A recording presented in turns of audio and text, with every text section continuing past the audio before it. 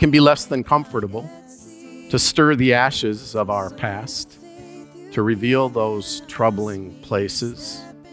It's not always easy to uncover the disappointments, the grief, the anger, the shame, the despair of our past. And we call out to dry bones, come alive, come alive. We call out to dead hearts, come alive, come alive. St. Paul writes in 2 Corinthians, so if anyone is in Christ, there is a new creation. Everything old has passed away. Behold, everything has become new. Prince of Peace has a great history of sending people up into the wilderness of the Boundary Waters. Brent and I were just talking about a couple of trips planned for this coming summer. And our youngest, I don't think Lydia did one of the pop trips here, but Clara did when she was younger, and she had a profound, epic experience out there in the wilderness, experiencing all kinds of different weather, and you got to learn. You got to learn a lot of things, especially your first time out there. You got to learn how to paddle against the wind, and how to read the maps, and how to set up camp, and how to portage. But one of the main things you have to learn to get up there and camp in the wilderness is the proper way to handle the campfire around which the camp is situated. Campfire management is one of the most important aspects of learning how to do things right out there. And campers have to learn especially how to extinguish their campfires. We all know that huge forest fires, even in this past year, have resulted from not following the procedures exactly, or taking a shortcut.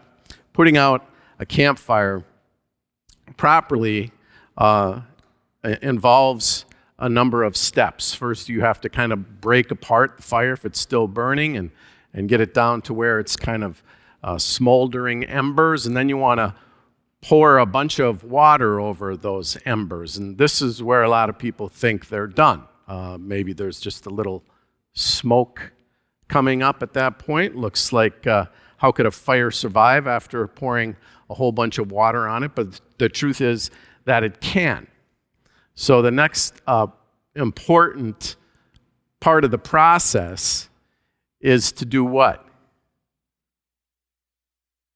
That's right. Everybody's going like this. Yes. Stir the ashes. You got to stir the ashes, which as you're doing that, hot embers are revealed.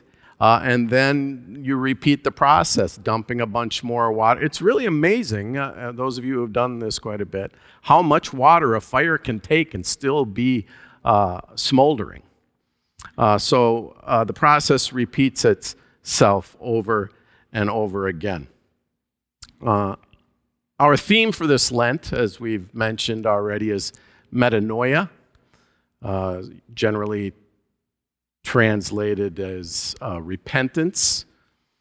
And sometimes we understand this word of repentance, to mean something along the lines of feeling bad for something I've done wrong, or for something I should have done that I haven't quite done well.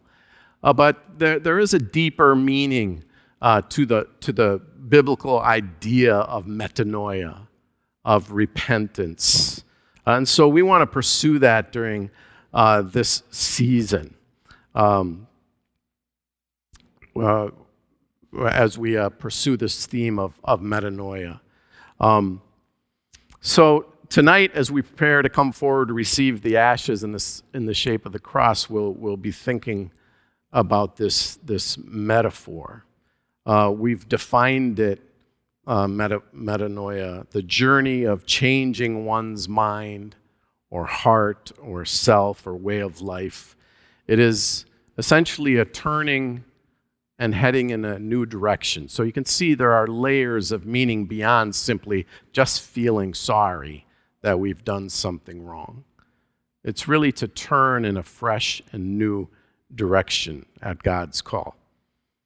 So stirring the ashes of our lives, of our faith, of our sin, of our denial, or of our grief or of our fear or of our frustration. Stirring those ashes, I think, can serve as a bit of a metaphor for us on this Ash Wednesday. So we stir these things and reveal the hot spots to allow the waters of our baptism to reach those hot spots hidden underneath. That's why when we receive the ashes, it's more than just the smudge. It is, in fact, in the shape of a cross, reminding us of our baptism, of the claim and our identity. Luther spoke of baptism as a daily dying, pouring more water on those hot spots, stirring the ashes. That's one way to think about what we do on this Ash Wednesday. Remember that you are dust, and to dust you will return. We hear these less than comforting words, this refrain, this part of our liturgy on Ash Wednesday. It's reminiscent, earth to earth, ashes to ashes, dust to dust, which will be spoken at the graveside for most of us, as it has been for most of our loved ones. And let's be honest, it can be painful, it can be less than comfortable to stir the ashes of our past, to reveal those troubling places. It's not always easy to uncover the disappointments, the grief, the anger, the shame, the despair of our past. When we stir the ashes around the hot spots that we thought we could forget about or had left behind us, they can flare up and reappear.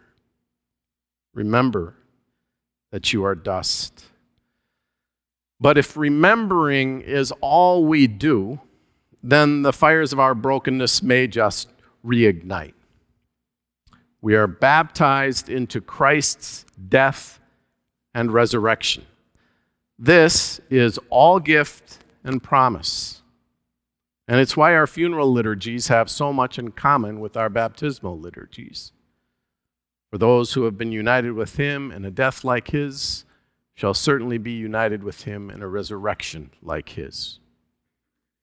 So I can look with courage at the ashes of my past because I know that Jesus holds my present and my future. It's the promise of the cross, of my identity in Christ.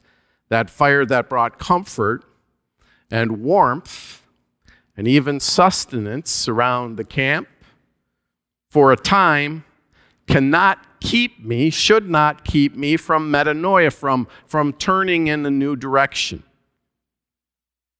to move into God's promised future. If anyone is in Christ, there is a new creation. Behold, everything has become new. So, let us take some time on these Wednesdays, and we'll weave it in through the Sundays throughout this Lenten season, to consider metanoia, turning around into a new direction as we hopefully are turning out of this pandemic. We hope and pray we continue to move in the right direction, stirring the ashes of our past so that we can pull up camp, pack up camp, get everything ready, and head out on this continuing adventure together. For some, stirring may be the pain of grief or the anxiety of being alone. For others, it may be guilt and shame over past failures that resurface as we stir. Maybe you wrestle with past sins or current fears, maybe the uncertainties of the economy, the inflation, the jobs, or politics, or war, or pandemic. Maybe it all overwhelms your trust and your hope. So we stir the ashes. Turning the glowing embers in new directions is what we do tonight. Reminding us that we are claimed in the baptismal waters with the sign of the cross, that we are always being made new creations in Christ. This is what God does tonight. Remember that you are dust, and to dust you will return. This is my body given for you, my blood shed for you, for the forgiveness of your sin. That's what God does tonight, and then sends us off into a broken world, but a beautiful creation, to see where we might set up camp next. So breathe the breath of God. Now breathe the breath of God. Now breathe the breath of God. Now breathe. Oh, breathe. It's a messy business stirring around in these ashes. Takes a while every year to get it all back off. And that is as it should be. That mark of the cross, that smudge on our foreheads, it reminds us of the reality of our brokenness, of our sinfulness, of our own dying. But it is in the shape of a cross, which is to say, it is a claim upon our lives. So you leave here with that mark from our youngest to our oldest, a child of God. That's what God did here tonight. Go in peace. Serve the Lord. Thanks be to God.